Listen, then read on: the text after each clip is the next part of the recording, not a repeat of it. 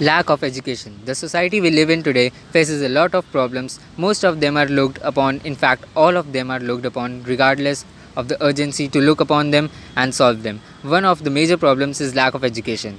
The question is who is to be blamed and how can we actually get rid of this problem? Overview. A person is obviously considered to be literate if he is above 10 years of age and can read and write. But this is not in case of Pakistani. In Pakistan, a person is considered literate if he can write his name. Pakistan's literacy rate is approximately 50% among males, 67 are literate, and 42% are females. Of the females are literate. Poor Pakistanis prefer that their sons and daughters earn for a living and help their family to fight their financial curse rather than going to school and utilizing the same in getting educated this would further add to their expenses.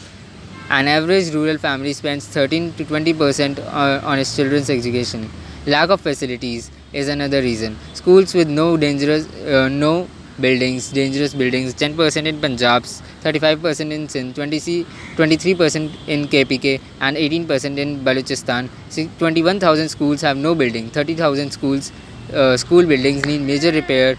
The social fee of private school is so much that a majority of the middle class people even can't afford to send their children, while government schools are more likely haunted house. Most of these schools have large premises, however, lack the facility of electricity, water, and sanitation. Going to such schools is equivalent to not going to school at all. Untrained teachers.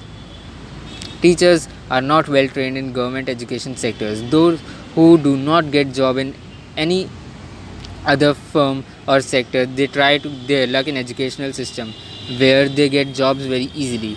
These unprofessional teachers are unable to train their nation as well. To raise the level of education, government should take solid actions to overcome this problem.